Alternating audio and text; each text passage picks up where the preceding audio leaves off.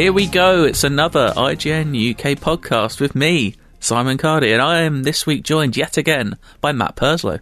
Hello. Hello, and Joe Scrabbles. Hi. Hi. I'm not going to spend the whole show just copying whatever you guys say, because that would be very irritating for absolutely everyone. Let's get straight into it. Today, The Batman is in cinemas. Again, a new Batman film.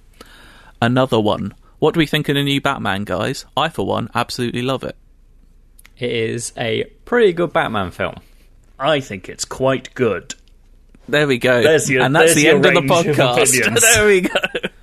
What an episode. Join us next week for more Batman. No, we will continue to talk about the Batman. What a fun little joke that was from me. I love this film.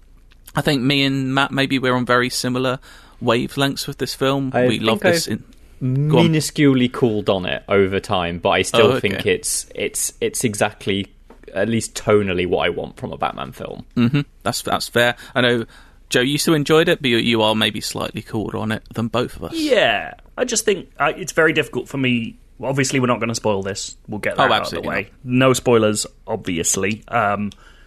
I personally felt the first 2/3 were a lot better than the final third, and I think the way it goes did not satisfy me at all. That's my issue. That's interesting. So I think I'm similar, but I actually like the first third and the last third. The middle third is what dragged for me a little bit, and I feel like this is a film that maybe will drag for people as it's well documented. This is a 3-hour film, which is a long time. I like long films, so I'm into it. I like slow long films. I wouldn't say it's even a slow film because a lot happens in this film, and that is maybe my one negative that I really, when I instantly saw it, I was like, oh, they've tried to maybe make 3 films in one here, whereas they should have taken one storyline out. I'm not sure which one, or even just streamlined it all a lot. But anyway, let's get on to the positives, because I do think it's an overwhelmingly good film, which, for one, it's the tone of Batman I've always wanted. And I know people are kind of bored of the phrase like gritty, dark Batman,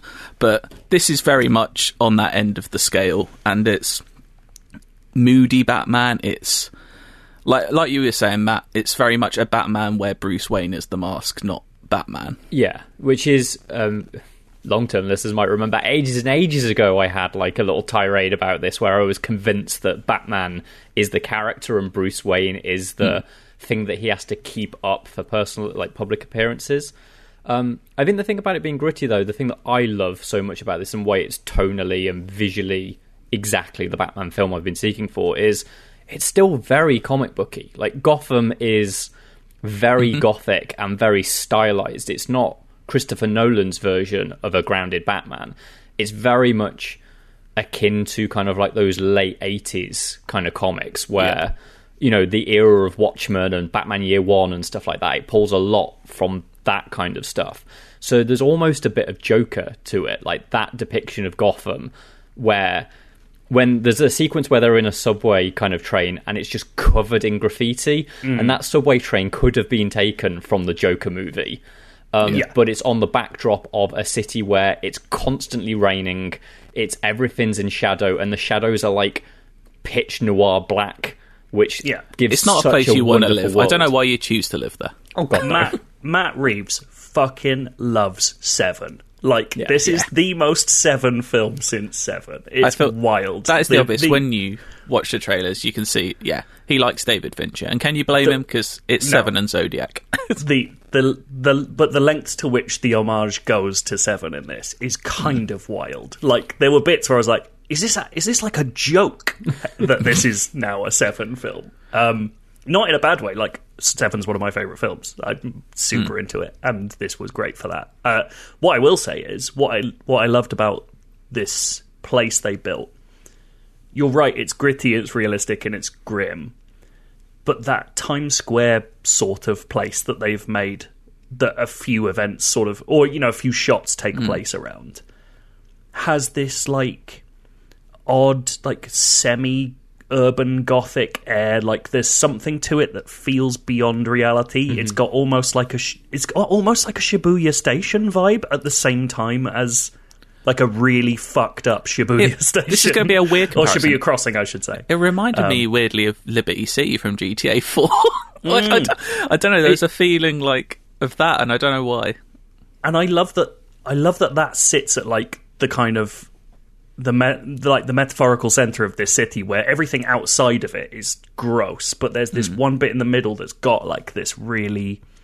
At one point, you could tell this was super wealthy, and it's gone totally to seed, and like that really worked for me. Like you got a sense, it kind of communicates a history to that city in a really visual way, which is it great. is kind of relentlessly dark and grim. Like, I will say this now, like, this is, whereas the Dark Knight kind of walked the line on kids being able to watch it, this one is very, like, even the very opening film, like, from the get-go, you know, okay, we're not joking around here. Like, it is a 15 here, right, isn't it? Have we confirmed that? Yes, if yeah, not, I it think should so. be. The thing I find interesting about it, though, is it balances quite deftly. Certainly in those opening stages, like, you're right, the actual events and things that are being depicted are truly unpleasant. I would say The Dark Knight has a overall grimmer tone, even though... Really? Well, because you get... there's elements of humour all the way through this. There are funny bits, or funny lines, at the very least. And there's also... They're not afraid to lean into... Like, Batman having this kind of wild, omniscient noir voiceover... that occasionally pops in. Like, the film opens with Batman, or, you know, more or less opens with Batman doing an extended... He's doing the yellow boxes in the corner of a comic book panel. Like, he's talking over the images you're seeing. You're getting a view into his psyche. He's not talking to anyone, really. Like, and there is an element of, like, comic book camp that kind of creeps around the edges that I think... Absolutely. It lightens those corners just that little bit, and I think it really works. I think this is one of the things that I love so much about it, because the Christopher Nolan films, you know, and I'm not taking anything away from those are incredible films, or certainly at least 1 and 2, you know, 3 a little bit less. But they are designed to be what is the Batman mythos if brought into our reality, whereas this is just unashamedly, it's a comic book movie, in the same way that, like, Marvel is almost unashamedly comic book, but this finds the seeds of, well, what is Batman in, like, his grimmest kind of storylines? It's like he's a really good detective that punches people really fucking hard, and it kind of it runs with that, and so keeps a lot of the trappings while still being, you know, very cinematically influenced, you say, by Fincher. And as Cardi, you were saying, like, there are detective film homages in here that go way back to, like, the 70s. Exactly. It's much more like Chinatown or the French Connection than I thought it would be, which was a pleasant surprise, because I was going in fully expecting the Zodiac and Seven stuff, because from the trailers it looked like that. But I was pleasantly surprised that for a lot of it you do get kind of almost like a Gordon and Batman buddy cop kind of thing, whereas I will say he's meant to be the work, not buddy, but, you know, he's meant to be, they're meant to be great detectives, and for the most part they're maybe not, which is quite funny as well. There's some funny moments surrounded by that. But yeah, I love it. And we haven't even got onto the performance. I do think, I mean, it's still early days. I think Pattinson might be my favourite Batman. This is how I've always seen Batman, as kind of this moody, shrouded, sort of just very insular, lonely person. And I like his Batman a lot. I don't like his Bruce Wayne very much. I'd like some of those bits. I was like, I just don't. I know they're going for a different kind of Bruce Wayne, but I just didn't buy it in the same way that I would, like, I think a Bale version of that Bruce Wayne without the Playboy stuff, I think possibly would have got me a little more. I don't know, there's something about the sort of skulking, putting on sunglasses inside version of Matt Bruce Reeves Wayne has already spoken about a sequel. And maybe he'll be more like that in it. And maybe I don't know, who knows? I don't know what. I feel like, well, we're not going to go to any sort of spoilers. I feel like maybe he could be a different Batman in the next one if they were going to do that. But Zoe Kravitz is incredible as Catwoman. I really like her character. And they build out that character much more than we've ever seen before. It's not just, you know, a weird lady who likes cats who robs banks. Like, it's much more of a... With regard to those older film references, like, she is given the space to be, like, more than a love interest, more than a villain. Exactly. Like, she has, like, light and shade, and it really feels like this is I genuinely do not mean to say dynamic duo just because it's Batman, but there is, like, a dynamic between those it's two. as much that her I think story as it carries is Yeah. Bruce Wayne's. And like we can't ignore Paul Dano, who he's one of my favourite actors anyway. But he's full on just like there's points in this film where I was just flashbacks to him screaming in There'll Be Blood, and I was enjoying myself greatly. If you were hoping for Paul Dano to do that weird thing where he goes like, there's a lot of that. Don't worry about it. It's great. I love him. He is a very sinister man. I was saying this to someone else the other day. Paul Dano's version of aging appears to be just that his face gets wider, and not in like a chubby way. Weird, it's like isn't it? someone's pulling a character creator slider over time. I always think he looks a little bit like Morph with hair. He's got a Morph look. The first reveal of Dano's like actual face in this, I was like, it's like twice as much face as there used to be on that head. Mm-hmm. It's amazing. I think that's cool. This is a great film in its own right, but yeah, it does such a great job, like we said, of reminding you of Seven, of Zodiac, of all these great films, Chinatown, and also because you got Dano being a weird recluse, like Prisoners as well, like him in that. Like you're just constantly reminded of all these great films, and then that's kind of thinking like, yeah, if you add all those together, you're going to get a pretty great film. And yeah, I do want to see it again, although it is very long. I am not watching this again until I'm at home watching it. I can't watch this in the cinema again. That's the thing. It's the kind of thing where I do want to watch again in the cinema because the sound and the music is so good that I kind of want it full blast. Also, the music's really weird because there's only about 4 tracks in the entire film. It just uses them, but that sparing use really hammers home like the meaning of each of those tracks. Like when you hear it, you kind of get the vibe. I'm not saying that like you should, if you're interested in this film, even if you're not totally sure whether you'll like it, I think it is worth watching in the cinema the first time for that reason. Like the sound is so good. I saw it in an IMAX, and like some of the design is like proper. You can feel it in the pit of your stomach. Your chair is literally shaking. Like not in a there's noisy things happening. It's just like the first time you dark. see the Batmobile in this film, I was like, oh yes, here we go. Can I say what? It's not. I don't think it's a spoiler to say that the Batmobile is revealed in an interesting way. Like, the first time I saw it, the thing it reminded me of is the furnace in Home Alone. You know when he goes downstairs and like has that vision of the furnace like coming to life. Like that's what it does. That's what I thought. To me, I thought it was like it was like an animal. It was like a dragon or something. Yeah. It was amazing. That's a great moment. That was so wild. But the thing that's really interesting about the way they use the Batmobile is a lot of like traditionally in Batman, you'd film that on massive cranes and you do very wide angle kind of shots to show kind of like a tank basically kind of thundering through Gotham. So much of this is done like in the cockpit with Batman. It's the very car chases very are weird. Yeah, it's so kind of like focused on the people rather than it's like Batman using a tool rather than wow, look at this incredible piece of machinery that he's made. I do have to say, like I was losing track in that car chase. Like it didn't have the sort of like I don't know how you'd say it, like the traditional like sort of candy coated action pleasure that you would get out of a car chase. And I know that's what it wants to be doing, and that's fine. But I think I didn't get as much. And this kind of comes to a lot of the action in the film. I think when it gets into big set pieces, those are the points where I started drifting a little bit. It's definitely best when it's character-led, I think. And also, we haven't mentioned Colin Farrell's Penguin is fantastic as well. He's completely unrecognisable. It's amazing. I'm so glad he's coming back. Like, that character gets more is very pleasing, because he is having a fucking ball doing that. It's really fun.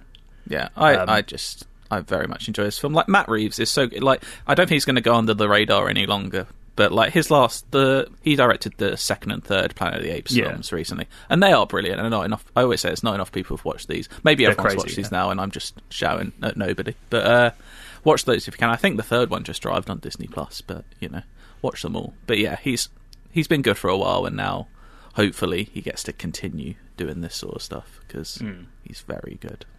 Yeah. Any more thoughts on the Batman?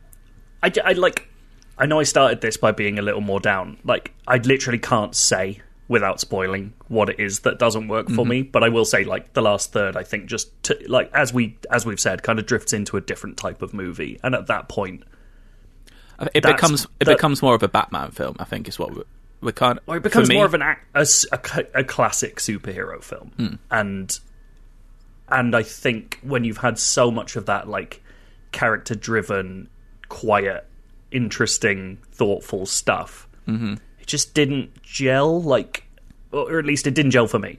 And I totally get why. I didn't know, all power to everyone who enjoyed that. But for me, it was just the point at which I was like, either I would have liked this to finish, or I would have liked more of the stuff I liked. Like, that stuff didn't hit home. Yeah, that's fair. So, I actually really like the conclusion. I know, Cardi, you said that you were big into the last act as well. Yeah.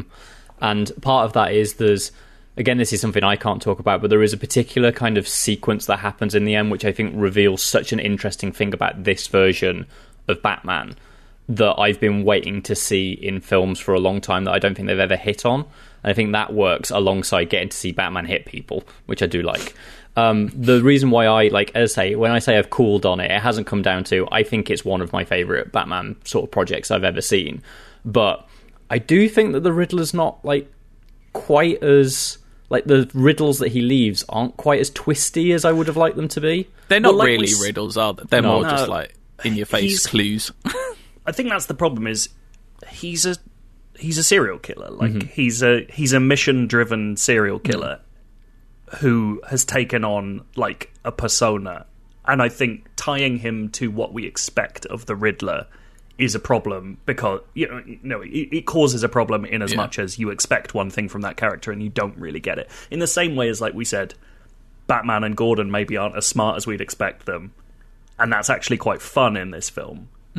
The Riddler isn't as smart as you'd expect him, and that's maybe a little disappointing if you go in with that with that vibe. I don't know. Well, yeah, obviously we're going to get into spoiler territory, which I don't want to do. I'm sure we'll talk about this film in spoiler terms at some point, potentially, because there's a lot to talk about. Maybe next week or the week after we'll do a little spoiler section at the end or something. Well, hopefully at some point we can do a podcast interview with Matty Old Reeves. I would love to talk to Matt Reeves.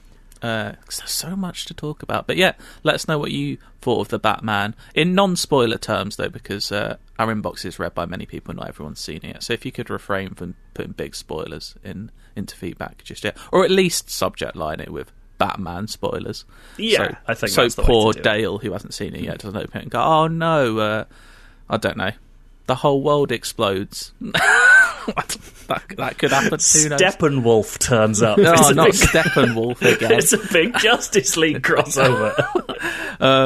There we go. So yeah, just be kind. What have we got next? Should we talk about Elden Ring some more? Because I think last week, Matt, you were the only person who had played any Elden Ring, really. But now, me and Joe are hot on your heels. We've played a lot of Elden Ring. Don't worry, the experts are here. Yeah, here we go. It's me, world-renowned Souls fan, who has now stumbled into... I'm obsessed with this game. That's the only way to put it. Like, it's been... something that I know. I was going to say I don't know why it's clicking. I do know why it's clicking. There's lots of different reasons why it's clicking with me. But it's been a long time since I've had this feeling of waking up and going, oh, I'd like to play this game. I wish I didn't have to work. Like, I just want to... And I just, like, last night I put it on. I was like, I'm just going to play for 20 minutes and try this boss once or something. And I ended up playing for like 4.5 hours. I was just like, I just couldn't stop. Like, it's just phenomenal. It's what we've been saying since well before release, but it really is the freedom of it that is getting me through. Like, where in the old games I would get to a point and just be like, fuck's sake, like, I hate doing this. I'm dreading turning this on again. As much as I want to play this game some more, I just don't want to fight this guy.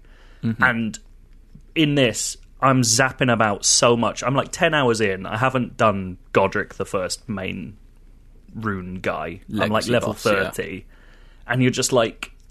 And that is testament to... It just kind of opens up and lets me fuck around, go places, explore stuff, and benefit from it. Like, and I think that releasing of the grind from the bits just before a boss and going like, you can go grind anywhere and you will actually probably be making more progress by doing so, is like a total release from the frustration I feel with this stuff. And I'm still having moments of like, fuck, I hate this guy and I'm not coming back. But the fact that I have so much more to do means that I'm just like totally at ease with that feeling, which is great. It's the checkpointing that's the biggest thing for me, I think, is the fact that a lot of when you before a boss or a tough enemy, there is just a sigh of grace right before it. I don't have to do a 5-minute like fight through some enemies to get there and lose half of my health and not have healing by the time I even get to the boss. That is the biggest thing for me, is that you can just basically walk into boss rooms for the most part. I'm currently, I think I've played about 19-20 hours. I've done the second like legacy dungeon boss, so I'm just slightly ahead of that. And yeah, I've benefited so much from just leveling up. I spent so much time just like finding good areas to farm runes and just leveling up. I've now got a really good sword that Matt Perzo kindly ushered me towards from an NPC, and I've leveled that up to plus 14, so it's doing mad damage right now. Mate, I've only got +2 on anything. To be fair, it starts at +8 when you get it, so I've only leveled up 6 times, but still, like, it's doing a ridiculous amount of damage, and it's a rapier, so it can do like 5 hits, like per like 5, so like a hit a second. I'm just absolutely needling them to death. But yeah, and I think that's the fact that I haven't hit that one boss yet. Like, no boss has taken me more than a few goes, which sounds like I'm bragging, but I've just been leveling up. I've basically been overpowered a lot of the game, which is the way I want to play these games. I want to feel like I can do. I don't want it to be a struggle, and that's overpowered is a term used by idiots who don't want you to play like you want to play. Yeah, exactly. And I'm getting the Dragon's Dogma vibes from Magic that I wanted. So I haven't done Magic at all. I've gone full Dex build, and I've just got like, that's why this weapon is so good at the moment. This is what dexterity. I haven't really spoken to you, and I think one of the most interesting things about having other people playing it now is I want to know what your builds are. So Cardi, I actually played a couple of bosses with you last night. So, but if you want to explain to the audience, I'm currently like level 53, level 54 or something, early 50s, and yeah, I've pumped almost everything into dexterity, figure, and a bit of strength. So, and endurance. So I've got tons of endurance, so I can roll around constantly. But yeah, my level, my weapon, like, the damage levels against dexterity, and I've got that to A, so whatever I pump into dexterity, this sword does massive. It's currently like doing 260 a hit, which is quite good. Yes. I'm having a lovely time with that, but yeah, I just can't stop playing it. I don't know what it is, and I feel like we had this chat, Matt, like soon I'll burn out a little bit and I'll get maybe halfway through, 2/3 through the game, and I'll be like, right, I'm going to play something else for a bit, and maybe come back. I don't see this as a game I'm going to play for the next month solid and finish necessarily. I might come back later in the year and finish it, but who knows. At the moment I can't stop playing it though. Joe, what's your build? Oh yeah, no, so I'm Magic based. I started way more pure Magic, so I was like basically just mind and intelligence. So basically I can scale, I can do powerful glintstone and what are they called, like gravity spells, and I have lots of MP, and I've got a third MP flask, so I can, or FP or whatever the fuck they call it in this one. So I've basically got like a steady supply of spells. But I read that increasing dexterity speeds up casting, so that's been my latest like push. So I think I'm like 20 mind, 15 dexterity, and 23 intelligence at the moment. So like pretty built for that. And now I'm kind of getting to that point where I've equipped a rapier as well, and I'm kind of at that point where I'm like, do I start trying to dual wield, but I still feel way safer with a shield and one weapon, that kind of thing. The good thing is, right after you've defeated Godric, which I know is what you're currently your task is, you'll be able to get that rapier. So, oh, nice. That's cool. There's a lot of, so I'm, I guess, what you call like a battle mage. I kind of switch between, I've got a staff and I've got quite a lot of glintstone magic now, which I kind of focus on. But I'm able to do things like I can now use the staff as a sword, like a giant beam of light comes out the end of it, and I can use it like a blade, which is very, very cool. And I can like turn it into a bow and arrow and stuff like that. Is that a specific spell, or is that a right, so there's a carrion slicer, which is you use it more like a long sword. Then you've got ones where you can use it like a rapier. It's really kind of like you can kind of create whatever sort of sword fighter you want with the right spells, but then obviously with the flick of a button you can then turn it into a magic missile with like Glintstone Pebble or something like that. Because I know you can get also anyone who's not playing Elden Ring, sorry, I know you can get Carrion Slicer as an Ashes of War, which for those who don't know is something you can like attach to a weapon to change its stats and offer a different ability. So is that a separate thing? Is that like giving that spell to a sword I attach to Ashes of War to? Yeah. So for example, kind of like Cardi, I know that you've got Glintstone Phalanx is one of the things that one of your Ashes of War can do, which is you essentially cast this on your sword using the Ash of War, and it puts 4 Glintstone daggers above your head. That, you can get that as a spell, but actually the spell costs much more to use in FP than it does using the Ash of War. And so it's kind of finding all of these different little synergies. Like, a huge reason why I'm like a Dex intelligence build is because they blend really nicely together. Yeah. But also with something like a rapier, you can use the Glintstone daggers off your Ash of War to stagger people and then get really, really good like critical hits in with things like rapiers and stuff like that. And you get to create like nice little cycles where you lock enemies into patterns that they can't escape from. Are you doing it as staff in one hand, weapon in the other? No. So I switch between a rapier and a staff on the one hand, right. and, so that's and kind of what shield I'm to doing. the other. Yeah. So I've got a in big terms of turtle using shield those, like a ninja turtle. That's very good. I should definitely be asking this off the podcast. But in terms of those Ashes of War abilities, when you've got the shield in one hand, isn't the Ashes of War ability tied to your left hand thing? So if you've got an Ash of War on your shield, this is good advice for anybody that's playing that doesn't realise this. What you want is, I don't like to have an Ash of War on my shield, because that means that using L2 means that it's going to use like the shield. Whatever, So what you can do is, if you head out and find there's a shack in Limgrave quite near the Stormvale Castle. Is that the War Master guy? There's a guy there who will sell you no skill as Ash of War. Apply that to your shield, so that doesn't have a skill anymore, and then when you press and then L2, it transfers the other one. Yeah, you'll then default to using your main hand. That is a very useful tip. It is. It's very good, and I like. Just from this conversation, you can tell there's lots of different ways to play this game. There is no one way to play this game. Like, I don't know what hasn't been said about this game. Well, I'll tell you what I haven't seen many people talking about and that I love is like the messaging thing has always been in Souls games, but I think in this game more than ever, it's like completely blossomed into something like. This is the purest expression of what that messaging thing can do, because it's not just like people saying fingers butthole and like telling you to jump off ledges and stuff. Like, I have found so many useful things that aren't just enemy to the left, like people adding gestures. Like, I found a golden seed, which is an upgrade material, by someone just leaving one in the middle of nowhere, and I was like, why the fuck is this here? So I read it, and it was them going, look up, and it was a gesture of the person pointing directly to where I could go to find something. And like, again, like, this being this freer, open world, those messages have so much more importance in directing you to secrets than they ever did before. You could see one across like a chasm and go like, well, there's got to be a reason someone's left that. And it might be a troll, but it might also be like, I found something and I want to direct you to it. Those definitely make up for all the ones where people just leave them directly on top of levers, so you can't pull the levers for until you find the exact right angle. So there are people like that too. But yeah, I think I like how, and don't get me wrong, there are areas in this game where it's very oppressive and you feel like you're in the middle of hell. But there are just pockets where there are just weird creatures and people to speak to, and it doesn't.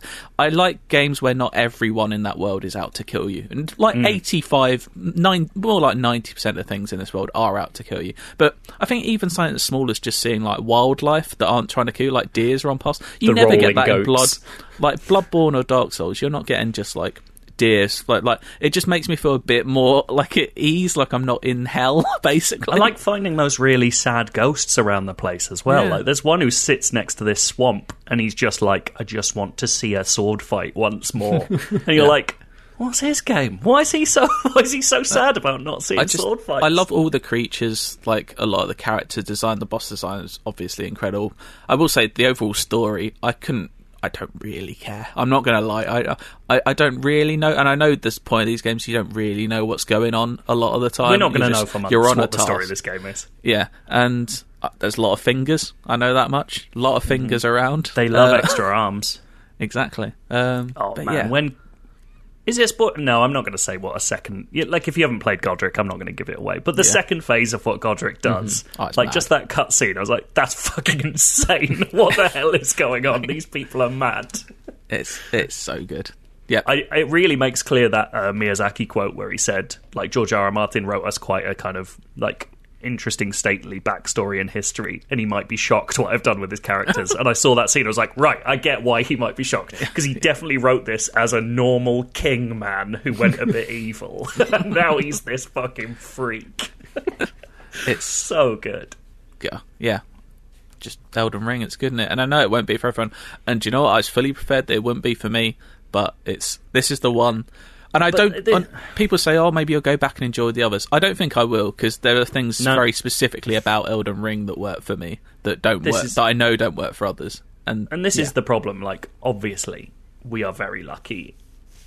We got our copies for free, and we have the opportunity to bounce off it. Like, it is hard to go, this game might fucking destroy you, and you're going to have to pay £70 for. Although, actually, it's gone pretty cheap in the UK occasionally. But, you know, I can at least say confidently, I am not a Souls person, and I am loving this game, and that's I think that's an important distinction for a lot of people. I would want to hear that. But obviously, your mileage may vary. Exactly. You could go into this and just be like, after an hour, fuck you, I hate this so much. I've still seen plenty of people who don't like Souls games still saying, yep, still not for me. So this is not quite the Breath of the Wild experience that some people may lead you to believe it is. But it is kind of Dragon's Dogma 2, so enjoy yourselves. Exactly. Now I'm saying completely different. Gran Turismo 7 is also out today, so you can go see the Batman and then come home and drive a Toyota Yaris. If you you keep bringing every time you reference this game, you bring up the Yaris. It's this car that I think it's Gran Turismo. I think it's 4. I always just bought, like, the Yaris was my first car because it was cheap and you could give it you could boost it basically quite cheaply. I'd always start with the Yaris, and I can't for some reason, which one. The only Gran Turismo I ever properly played was the one where you could get a PT Cruiser straight away, and it just seemed like an absolute joke. And well, we're moving on to why I love Gran Turismo so much. Is that I don't know, Gran Turismo 7 feels like it made me feel like 13 again. Like, I played Gran Turismo 3 and 4 to death. And I'm not a cars person at all. I don't drive. I've never owned a car. I'm not into car culture, but like, I just loved something about 3. They're just relaxing games, and they're quite simple. Like, even with 7, you're getting, like, I think you can mistake it for being quite sterile and quite basic, all the menu stuff, but I find it quite calming and relaxing, especially when coming from something like from Elden Ring, which is so like obtuse, to come to something like Gran Turismo, which is like, here's a menu, do you want to go to the car shop or do you want to race? And I'm like, yes, I want to do either of those things. Thank you for not being cryptic. And yeah, it's just making me it's like coming home, as Michael Caine would say in The Prestige, although he's a liar. Have you ever played much Gran Turismo, Matt? Literally, you just mentioning GT3. I remember being in Guernsey, going to a shop and buying. Can you remember GT3 Prologue? They did a separate mini game before GT3 came out, and I can remember buying that. So I would have bought that, and then I would have bought GT3. At the time, that would have been when I was in high school, around year 10. And my group of friends were very into cars, so I was kind of caught up with that. I must say, like, I've never been very good at them, and even at that age when kind of like you become a bit more obsessed around things. So my understanding of GT sort of starts and ends there. I used to, I don't know how much, I used to try and 100% it. I never did that because back in like those days, I haven't got far enough in 7 to know if they have them, but they had like the full like 12-hour races, which you had to do in real time. Or if your car was good enough, you could sim it, but at most I think 3 times speed, so it would still last 4 hours. You could do, was it B-Spec, where it's like you're the manager rather than the actual driver of the car? Yeah. But that race would still last like 4 hours, which was a long time for a kid to just watch their screen. But yeah, the reason I love GT7 so much is because it feels so much like 3 and 4 to me, and it's got that, like, I think it's unfair, the comparison people are going to make. It's like, oh, it's not Forza Horizon. Well, it's not. It's a completely different type of car game. Like, and don't get me wrong, Forza Horizon 5 is a better game, I think, but that's like pure mad open world fun, whereas Gran Turismo is very much track racing, rally racing, and it's all about the progression. But that's one thing I do like that Forza Horizon, I think 5, like, I think is a phenomenal game, but fumbled the ball badly on, is that Forza Horizon 5, you pretty much can straight away get a car that takes you through the whole game. Like, there's no sense of progression in that game, I don't feel. Like, you're just opening up new races and you finish them with the same car you started with. I felt no real desire to complete my car collection or get new cars, whereas Gran Turismo 7 is like, the progression, like, you start with, like, I think my first car was like a Renault Clio or something. Not a particularly exciting car. Well, there you go. And like, you're role playing. Exactly. I'm role playing as Matt Purslow in Gran Turismo. Purslow Simulator. Is it a black Toyota Clio? Sorry, Toyota Clio, Renault Clio, 16 valve, dynamic interior. Do you know what? Dynamique. Yeah. Ooh. Someone knows French. That's what I love, is the progression. I've already got and now I've got like a Mini Cooper. You start with these basic cars and it makes you appreciate when you eventually have enough money to get like a McLaren. Like, there is that sense of progression. I will which point I out, really Cardi, enjoy. Mini Cooper was my second car. Well, there we go. I'm living Unbelievable, the it's Purslow happening. life. You're going to have a McLaren soon. I'm just imagining you in big sunglasses in Saint-Tropez just being like, Purslow life! Here we go! But yeah, I feel like if you... like, it's not going to be... if you've not played Gran Turismo and you've never been into Gran Turismo, I don't think this is the one where you're going to be like, this is my Gran Turismo. It's very much Gran Turismo 3 and 4 brought back to life and done very well. I think, like, it looks incredible. I'm sure you may have seen some of the photo mode images going around. It looks it's stupidly wild.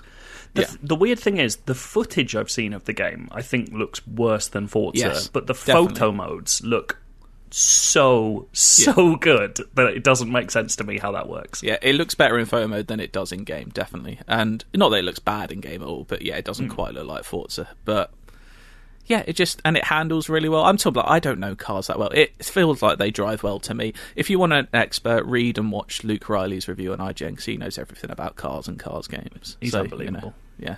But yeah, I'm having a lovely time with it. I will say, not quite the soundtrack of old, like Gran Turismo 3 and 4. You had your Feeder and your Ash and your stuff like that, which got stuck in your head. These days, you're getting like weird disco remixes of Mozart and Bach. It's very odd. I think there is a Bring Me Horizon song on there actually, which is weird. But there we go. It's enjoyable if you're missing, because I feel like the last couple of Gran Turismos didn't really quite hit the mark, especially like GT Sport, wasn't it? I think the last one was that the last one? Was the one before? I think so. It was, yeah. I think it's a return to form. So yeah, if you're looking to reminisce, I'd recommend a bit of Gran Turismo 7, because it's just a bit of nice fun. There you go, a bit of fun. Joe, you've been playing one of your indie games. Oh yeah, I just love the alternative as well as the mainstream. I'm a very broad palette of a man. I've been playing Far Changing Tides. Did either of you play Far Lone Sails? Yes, I didn't. And it is lovely. Yes. Well then, Matt, you'll be pleased to know that Far Changing Tides is almost exactly the same. Yay! And personally, for me, that works. I think I had a long chat with Tom Marks, our reviewer for this, and we both loved Far Lone Sails. He was the person who pushed me over the edge to play it, because I'd been meaning to for ages, and he was just like, you will fucking love this game, go and play it. And I played it, and I was like, I wanted to put it in my Games of the Year last year, even though it came out way before. But I think Tom had more problems. He likes the base element of Changing Tides, but I think he had more problems with the small changes they have made. Mm-hmm. And I think the interesting thing there is just... And I think all his criticisms are totally valid. I just don't think that... They just kind of wash past me. Okay. Because the core vibe of Changing Tides is the same deal as Lone Sails, which is a game in which you are given a big, weird vehicle, and you are a tiny person, and you have to pilot it by pushing a series of buttons. and you can't possibly get to all those buttons at the same time to push everything. You're like running around a cross section of this vehicle, going like. I've never played them. Like the way it always looked to me was like almost like a very chilled out FTL. Is that kind of right? Kind of, yeah. It's the same sort of like micromanagement that is impossible to do, like vibe. Like you've got to get from here to here to push this to make this work, and something's going to go wrong in the meantime. But you're right, it is chilled. Like the challenge levels are very low, and it's more about. Really, it's kind of this meditative feel of like learning your way around and getting to grips with how this vehicle is going to work and knowing when the right thing to do is. Like there's an element of survival to it in as much as sometimes you need engines to move. Like ideally you want to be in the wind with your masts up, which is the same in both games, and that just pushes you along for free. But you also have these engines that you can pick stuff up from the world, come in, put it in a burner, and essentially like turn it into fuel that pushes you along. And so there's an element of like, do I conserve this? Do I need to go out and get this? Like that kind of thing. But you're never really put in a position where it's impossible to proceed, or you have to do like big scavenging missions to do it. And so really what it's doing is just asking you to sort of be in harmony with this vehicle you have, which is effectively a set of systems that you need to work out how to do things. And this all makes it sound very dry, because what it actually is basically a beautiful cinematic platformer about getting from one place to a possible salvation in a world that is ruined. So in the first game, it's like this dry, like something cataclysmic has happened to the climate and it's dried out the world. In this one, something cataclysmic has happened and it has flooded the world. And you Waterworld the game. Yeah, you get a big, weird ship. And over the course of the game, that ship gets augmented and added to, and you just have to deal with various challenges along the way. I'm not going to give those away, because there are set pieces in there that are genuinely more cinematic than the first game. Barring maybe one bit from Lone Sails, where you essentially pilot a gigantic city-sized mech. But, you know. I know why Matt likes it then. It's kind of a walker. And then, like, a big, giant, weird steampunk AT-AT. But then... Yeah, this one, the ship is bigger, so there's more stuff to run around inside and do. And the world around you is bigger. You can be on the surface of the sea, and later on you can submerge and use it as a submarine. And that in itself has loads of cinematic stuff. Like, you will find places that you could miss, but, like, you might find a beautiful whale or a school of jellyfish. And, like, really it's about just... getting this thing chugging along and using it to look around you. And it's fucking gorgeous. Like, the music's beautiful. Like, and it's super... It's not afraid to have these moments where it's like 5 minutes of just doing that one thing and moving through a pretty place. And not giving you much more to do than look around and, like, feel good that you've managed to get this thing working as well as it possibly can. To the point where I was playing at, like, midnight the other night, and I got to one of those points, and I just fell asleep. I was just like, and not in a bad way, not in a bored way. It was just so relaxed. Like, I was like, I've done everything I need to do. I'm in this beautiful place. I had headphones on, so I'm getting the sound of the sea and, like, seabirds and stuff. I just fell asleep. I was like, this is beautiful. Wow. Like, I never fall asleep this easily. Sounds like a lovely accompaniment to Elden Ring. It's a lovely yeah, well, man, I wish I'd kept it for while I was playing Elden Ring, because it would have been much more chill. But it's like a 5-hour game. It's got the other thing that I love about both of these games, and like what I will say is, don't think of this as a sequel. It's a companion piece. Like, those two games, you could play one before the other. I would say play them in the order they came out, but really it doesn't matter. Mm-hmm. And they really complement each other in a really lovely way. But it's like 5 hours and just wordlessly told. There's no story given to you in words, but it's all told through the places you're going through. And it's just like heartbreaking and hopeful, and like, it does so much without saying any words. It's really, really special as far as I'm concerned. Like, I love these games, and I think the fact that it does that through, like, a tiny little bit of game design surrounded by lots of narrative design is really special. I can't wait to see what this studio Locomotive do, because they've only made these 2 games. And part of me wants more Far, because it's cool. But part of me wants to see what they do with something else and, like, put those, like, design chops to more use. I'm fascinated by them. I think they're really, really cool. I would love to talk to them on the podcast, actually. Maybe I'll reach out. Do you still get the thing that I really like about the first one is you kind of start as you're learning. It reminds me a little bit of Firefly in the idea of like just anything to keep this ship moving. And it's just kind of like every time you go past, oh, there's a book, I'm going to go out and pick the book up because I can burn the book and it will get me like 1 mile further. Yeah. And then gradually as you learn it, you kind of get a sense of pride in like your ability and the machine. It's like, you're going, girl, like you're getting there, and you learn kind of like, okay, we're coming up to like a ramp, so I'm gonna hit that steam button just as I need the extra boost, and then knowing to stop kind of the engines, and you just purring as you come down. Exactly. And that sense of pride that like you've learnt the engineering, and the ship is holding together, and nothing's falling apart.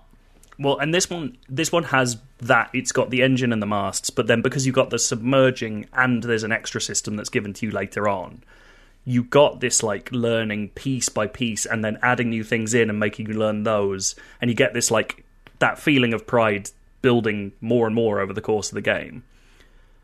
But equally, to your point about the like, I'll get anything and chuck it in the fire, like, it does that nice thing again, like Lone Sails, where you'll occasionally find something you know you won't find anywhere else. So, like in this one, I found like a little music box, and I was like, I am not throwing this in. And I like, there's no benefit to it, but I hung it up in my like sleeping quarters bit of the ship and just left it there. There's a plant at the start of the game, and I made a point of like, I'm carrying this all the way through. I'm never burning this plant, and it gives you those little moments of tiny story choice that don't matter but feel like they matter. And actually, I think it was Guy Woodward from the Two Good Boys podcast. He put up a tweet the other day just being like, there's a bit in Far Lone Sails where he picked up a radio, and it was the only bit of like connection to the world around him, and he kept it and let it play. But eventually you move out of range of the transistor tower, yeah. And he just goes, I just chucked it in the fire. It had to become fuel because it no longer gave me, that connection. And you're like, that doesn't need to be there. There's no design involved in like, there's no game design there. It's just pure storytelling for yourself. And I love it. Like, it does so many bits of that. It's just it's such a lovely couple of games. I would urge you to play them if that sounds at all interesting. It sounds nice and chilled out. Are they on Switch, both of them, or either of them? Lone Sails is. I don't think Changing Tides is yet. But Changing Tides is on Game Pass. It is on Game Pass. Oh, well, there we go. But I know I said you could play them in either order. I really would play Lone Sails first if you can, just because I think that's almost a tutorial for where Changing Tide. You get that sense of like how they've expanded it. They will work in the opposite direction, but I think Lone Sails will feel smaller by comparison for playing Changing Tides first. I'm also fairly sure it's on offer on Steam at the moment, so if you do want to play it on PC. There we go. Fantastic. So I think I will check those out. Sounds nice and relaxing. I could do something nice and chilled out. Because you know what's coming next? Maybe the most stressful game experience in the world. Oh my God. The Endless Search. Inside, it's a UK IGN crew. Yeah, on the ones and twos. We got the games gonna play for you. Inside, I got a question for you. Hold tight the DJ, we coming through. Yeah, on the ones and twos. We got the games gonna play for you. Inside, I got a question for you. Is it in the search? It's back. I have returned with the Hideo Kojima tweet game. Yes. I think we had a name for this originally. Was it Kept You Tweeting Her? It might have been. I can't remember. Tweeting Her? It must have been. It's probably like 3 years. I don't know. It's been years. 2 or 3 years since we played this. You played this, Matt. I can't remember when you played this. Yeah, back in the office. There we go. If you don't know what this game is, you're a new listener.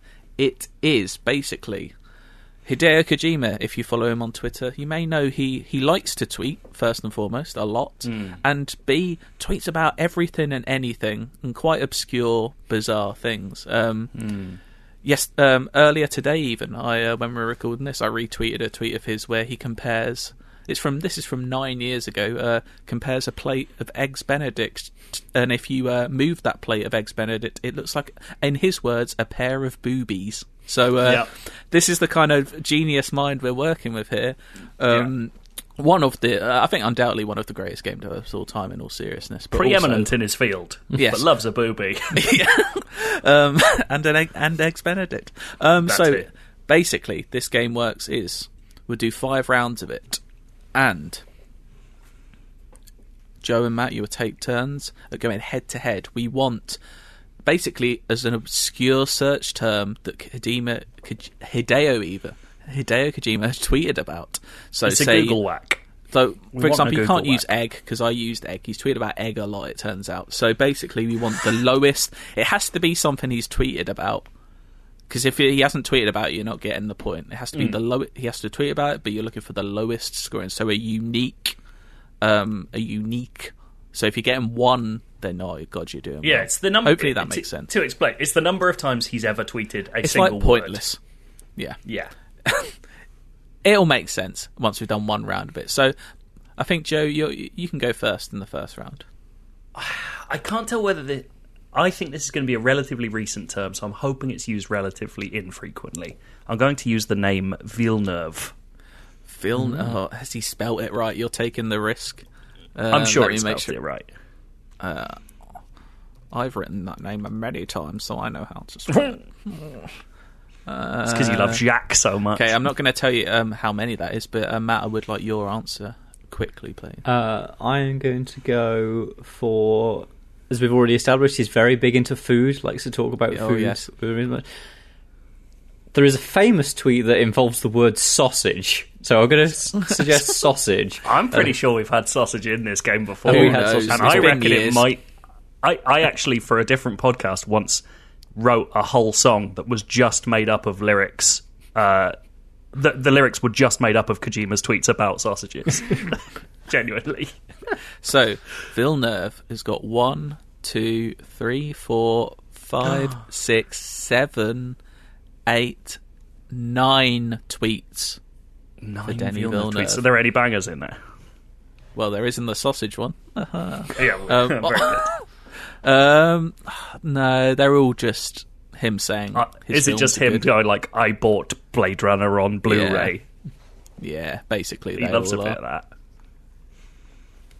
Oh no, in 2015 he wrote, recent news say Denis Villeneuve, whom I introduced his previous titles at Kojima Station, was chosen for the director of Blade Runner. So maybe he's So that's Imagine 9 that, Villeneuve. Kojima being all, he's like, yeah, I showed Sicario his sausage to my ones. mates. His sausage ones are special. Let me count them because there's a few. 1, 2, 3, 4, 5, 6, 7, 8. It's an 8-9 win to Matt. my Sausage God. defeats Villeneuve. I thought there were way more sausage tweets. There's one than which is just a lonely couple of Frankfurters, which he's tweeted sausage after the rain. that. Yeah. Actually, you know what? Can I just make an early call that at the end of this show, can the music be my song of Kojima's sausage tweets? It's Go very on. stupid. You can. I would allow that. There's one which is just a picture of a sausage with a tiny piece of sauerkraut that says "Farewell Sausage." Farewell Sausage is the funniest tweet he's ever written. It's so good.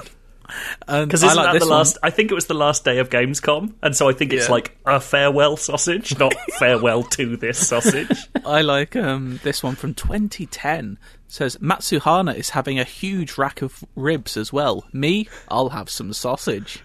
Man, it's so funny here. Like, I know this is egotistical. It's so funny hearing these because I've sung those words. Well, there we go. That's 1 point to Matt. 1-0. We've got 4 more rounds left. Matt, you go first this round. I don't know. So one of the big problems here is I ended up having to mute Kojima because he talks too much. So I don't know what he's been up to recently. Pick a weird word. I'm also going to stick with the food thing because I think that's like potential guaranteed results. I'm going to go cabbage. Cabbage. Okay. Joe, what have you got up your sleeve? I'm going to go for, and I don't know why, Angel. Angel. Ooh. Angel. I reckon he tweeted about Angel and Buffy. Oh, I didn't even think of that. Oh, well, Matt, 0. congratulations. No, 1. What? from Can I get double points 2011. for that? No, you should still get one. Oh, we might have. The old rules might have been you get two. I think we've done Yeah. 2 points for Yeah, that before. you can have I'm 2 happy points. with it. His tweet from 2011 was Ayers Rock Rice Bowl, in quotation marks. Cabbage and a deep-fried mincemeat on rice. This could be a speciality. Ooh. There we go. Does sound nice. Angel, I can tell you now, has many, Joe. So Really? yeah, there's a lot here. He said he saw Alita Battle Angel.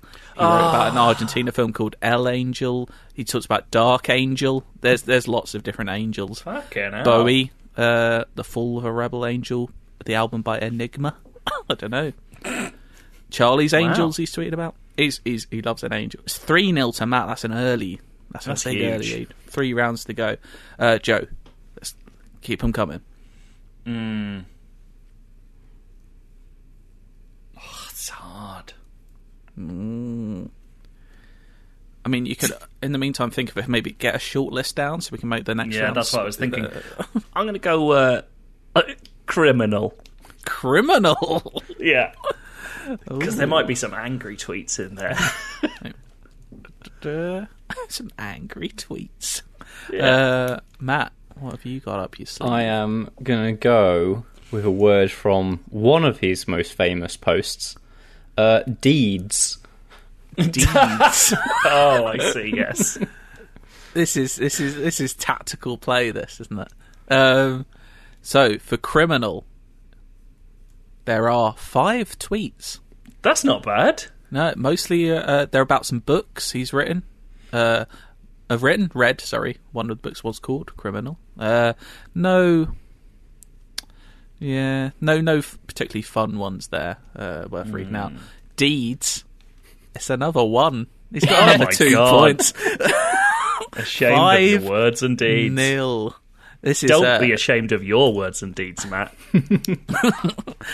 Yeah, I will read out the full thing. In brackets, continued. But once you recognise the secret reason for her exposure, you will feel ashamed of your words and deeds. I think it's worth remembering that this was a tweet about a scantily clad female character, and the reason that we should have been ashamed for our words and deeds is that she could photosynthesize. There we go. Fucking absolute bollocks. Right, 2 more rounds left. I mean, it's actually impossible for you to win, Joe, but we'll play them anyway. I wouldn't mind a point. Yeah, there we go. It's Matt first, though.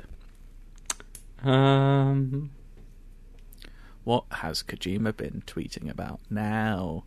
What could it be? I will say, in testing out the search system for this game to make sure I was getting it right, I managed to get a 1 by searching. Did you? I know. The first word I thought of, and it was a mad one. It wasn't even a mad one. It's a very normal word, but he's only tweeted it once. So you never know. Just don't put death. I'm just going to go Transformers. Ooh, is he a Transformers man? He loves robots, but I don't know whether he likes them disguised. That's the problem. What have you got, Joe? It's about recycle. Recycle. Ooh, I like it. Scattershot. Matt, Transformers. 4 tweets. Ooh. 4 tweets. Mostly just him saying, saw Transformers the last night. Stuff like that. That is what you're getting. Specifically the last night. Yes. Hasn't even got taste about the Transformers films he watches. He bought the Transformer trilogy DVD. And he wrote thou I already had TF1's BD. So there we go. He loves that John Turturro performance in Transformers He really 1. does. It's an inspiration. So that's 4 for Transformers. Recycle, Joe. It's a big 0, I'm afraid. Oh. He hasn't tweeted recycle once. He is a criminal against the earth. Exactly. He does not care. 6-0 to Matt. This is 1 unprecedented. point. I want 1 point. You get to go first, so what are you thinking? Oh, what crap. are you thinking? I wish I didn't. Beard. Beard. Ooh. I'm literally just looking at things in my room. There's a picture of a man with a beard. So I went, okay. What is brilliant. battling the beard? Can I have, like, 2 words if they're together as the name of something? So, for example, I want to do New Order, as in the band, because I know he's into that sort of stuff. But you don't want just New Order. It's up to you, Matt. I'll John, do will you be Order allowing then. that I as think a term? it's a single search term? I think, but you Term, have, okay. but obviously put the quotation marks around it, so it has to be searching for New Order used together. Okay. I want it coming up. I mean, it would be better for me if you didn't, but Okay. we'll abide. Joe, beard. 4. Not bad. It's quite good. Whose There's beard's he one going here for? from 2012. There's Does he love a Coach Beard in Ted there's a- Lasso? Is that? there's a picture of, it looks like, I don't know what it is, some faces, and he goes, face made from mashed potato, seaweed bandana, hair and beard from green onion, and eyeballs from quail egg. So It there sounds. we go. I mean, that sounds like an Elden Ring enemy. And in 2013, he just tweeted, I wished Governor didn't shave his beard. Don't know what that is in relation to, but something must have been happening. But 4 for beard. Matt, I'm sorry to say, I can't read them all, but New Order. There's dozens. Really? he tweets about New Order. Quite a bit. It's very kind of you to give me the consolation point, Matt. That's okay. Yeah, there we go. I love that 6-1. game. It's a fun game. We've and I'm thought sure about trying he'd- to do that with other accounts, but it is impossible. There is It's no not the one with same. as broad and strange a set of interests as Kojima. I like to think he'd enjoy us doing that as well. I don't feel like we're poking fun because he's put all this out into the madness. So, you know. I don't think he'd care. No, I probably think he's a multi-millionaire and doesn't give a shit. If for some bizarre reason ever get him on the podcast, we've got to play the game with him. God. Oh, that would be so good. Imagine how confused he'd be about us describing it to him. We've got the sausage song to look forward to at the end of the podcast, but of course, first is some feedback. Joe. Hello, this is from Ollie Walker. Hi team, love the podcast, long time, first time, all that jazz.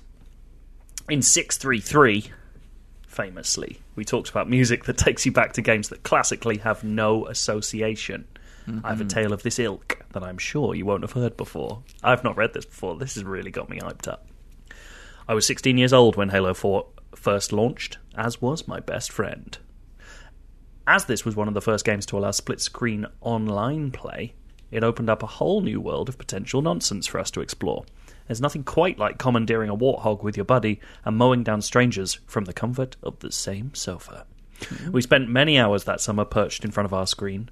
This sedentary lifestyle was, however, in direct conflict with our other main priority at the time. As 2 young men on the precipice of university, we had been frequently working out in the local health centre. Oh, Got a couple of young beefcakes here. The idea of the dream male physique firmly cemented in our minds from countless reruns of Pumping Iron. oh. You're watching the Arnie doc over and over again.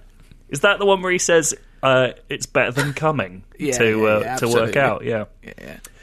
As we all know, video games and bodybuilding aren't often mutually inclusive. I think that's unfair. With that in mind, and Freshers Week looming ever closer, we devised a solution. This is mad. The solution was a game we called Immersive Halo. Immersive Halo requires ample floor space, good traction, and access to nearby hydration. The premise is simple.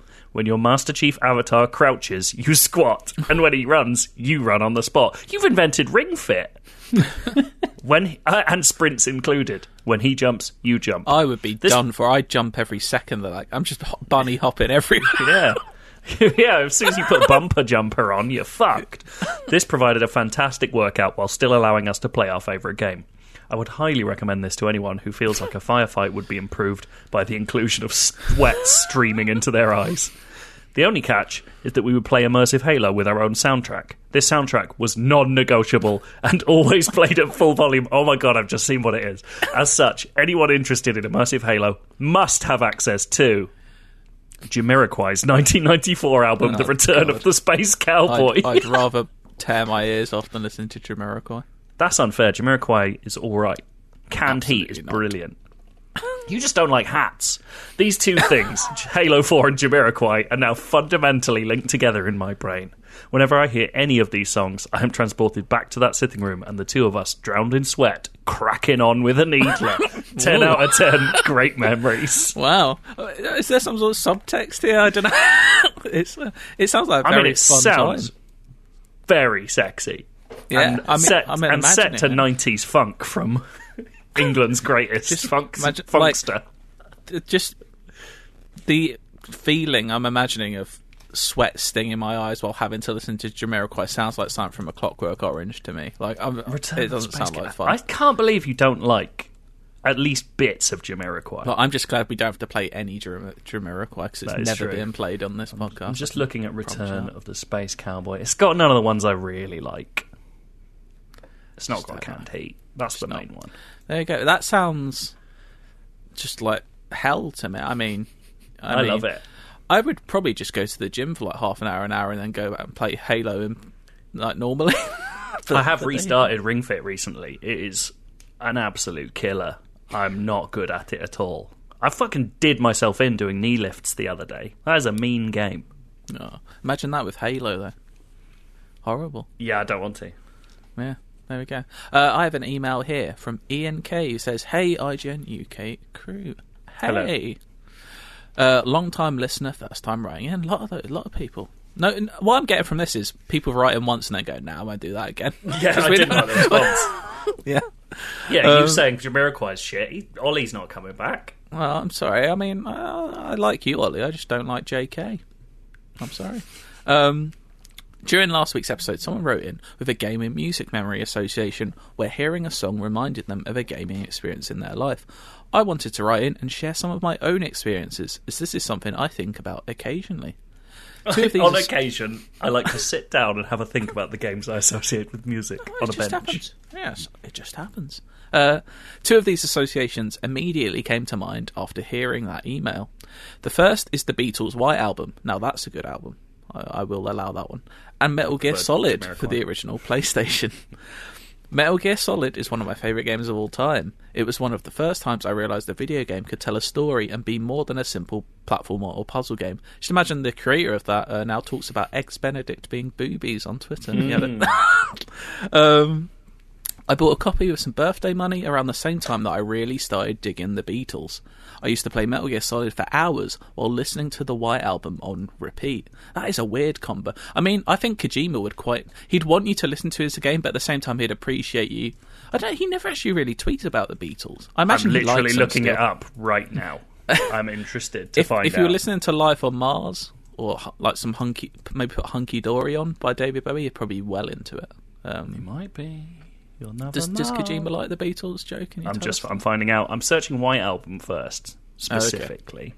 Okay. Sorry, this email is on pause while we do a Twitter advanced search. Never tweeted about the White Album. Wow. Okay. What about Beatles? Never tweeted about the Beatles. Wow, he just doesn't. Maybe. What if he doesn't know they exist? That would be the kind of thing. Kojima would be like, never heard of it. Could be. Never heard of it. You never know. I feel like he's put John Lennon in a game before. Is there a John Lennon song in Metal Gear Solid 5? Or am I completely making that up? I don't know. Anyway, Ian continues. Similarly, in 8th grade, I was obsessed with Final Fantasy X while listening to Tupac's Until the End of Time album. That is a bizarre combo. I spent many an hour dodging lightning bolts and trying to foil Seymour's plot while listening to Tupac's wax lyrical about his troubles. You do, for dodging lightning bolts in that game, you absolutely need something to take your mind off it, because that is the worst.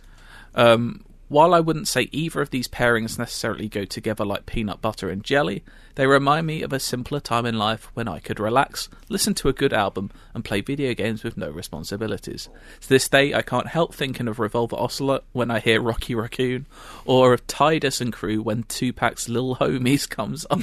I do like the idea of Final Fantasy not calling them parties anymore, just calling them Lil Homies. That would be great. Be good.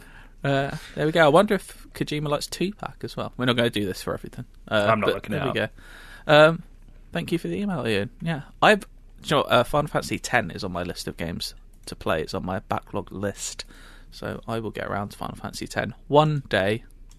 But there we go. Matt, Bring us home. I'm just going to have to find out who wrote this, because you haven't written who wrote it Oh, on have the I running made list. a big mistake? Made a boo-boo, Oh, Cardi. God. I'm so sorry. You rotten bastard. We've just got a new email in with quite the subject line, which in the last 10 minutes, which I now Oh want to my read, but God. it's too late. Oh dear! Oh, that's a Read it, a Matt. subject No. line. I'm not reading that. No. Um, This one. Oh, was it from- also ends with respect the Cardi, so I want out. No, thank you. I want to say I've never asked for that.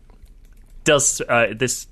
I'm going to say, Chris Milne, we have received your email. We'll consider it, but the subject line is off-putting. But you have misspelt Cardi like Cardi B all the way through. Yeah, can people stop doing that? My name is Cardi with a Y, not an I. He's I am card-like. not a rap artist. I am me. I was here first. I don't know if I was. Am I older than Cardi B? How old's Cardi B? Let's have a look. This has turned into a great search episode of the podcast. Oh, Cardi B is 6 months younger than me. She is 29. She will be 30 in October. I am, therefore, the original Cardi. I want to put that out there now. Go for it. It's not your. Is your dad not the original Cardi? Yeah, but, you know, we're talking about me and Cardi B right now. Okay. Okay. Right. Anyway, Who's the email from, Matt? it's from Stephen Reynolds, who says, There we go. "Hey, the gaming touch point that often gets brought up in my friend circle is panic like it's mission day on Type 0. This is a reference to the Final Fantasy game Type 0. In the game, you are a student in a military academy and regularly get dispatched on missions. As a class, you always know when the next mission is. There's an in-game thematic countdown. A lot of the actions you take between missions deplete the countdown. Despite having full clarity on when the next mission will occur, the whole academy goes bananas on mission day like it was completely unexpected call to arms.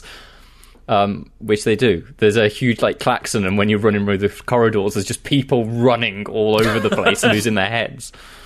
So now, whenever someone goes into a full high panic alert modes when something planned arrives, it's like panic like it's mission day on Type 0. A few of us work in software development, and this comes up quite often when a planned milestone arrives, and other colleagues who are completely aware of the timeline panic like it's mission day on Type 0. Not games related, but we also reference things at work like the Kobayashi Maru, when presented with a situation that has no positive outcomes, which is Star Trek's no-win training scenario. Keep up the good work. Oh, and for God's sake, respect the sea. Stephen it. clearly works in software development. If Type 0 and Kobayashi Maru are common touch points, congrats. You work in good I places. thought more about this. I don't know if we have many like that. We have what about Zubats? That's kind of something that's died Zubats off. is That's- something that gets referenced quite a lot, yeah. Do you that want was to explain? back. Go on. Yeah, that was back to the days when Rory, ex of this parish, made a weird video featuring the Zubats from Pokemon Go and claimed that it would definitely get 250,000 views. And we now refer to that as getting Zubats because it didn't get anywhere close. It could do Zubats. It could do. It could do Zubats. If you've got But it a likely weird won't. video or piece of content you think may do really well, it might Could do do Zubats. It could do. Yeah, I can't really think of other ones like that. I I mean, we post that crying dude from the Miyazaki video quite a lot. Yeah. The lad who gets told that his work is an insult to humankind. I suppose it's similar to Type 0 if you want a big, people going a bit, just a big mass jubilation, you could go Full Bhagwan from the Full Netflix Bhagwan is documentary. From Wild Wild Country, yeah. Yeah. It's not really one, but we kind of just, when we say, is it elite? That's kind of just a complete in-joke, though. That was just me once saying, is it elite about an elite controller? We were at Gamescom.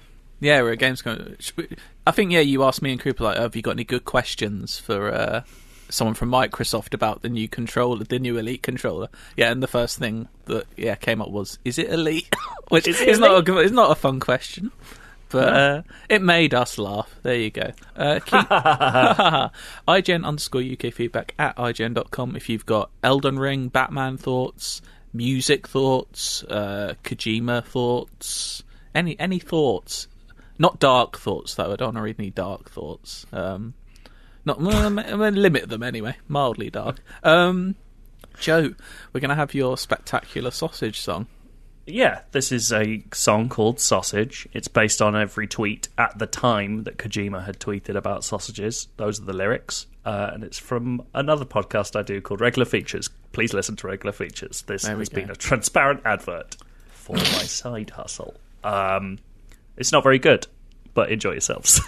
There we go. Here is Sausage.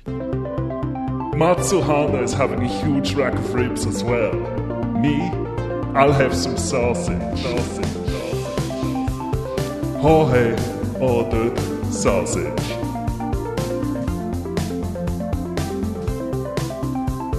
Sausage after the rain. Sausage. Sausage. Sausage. Sausage.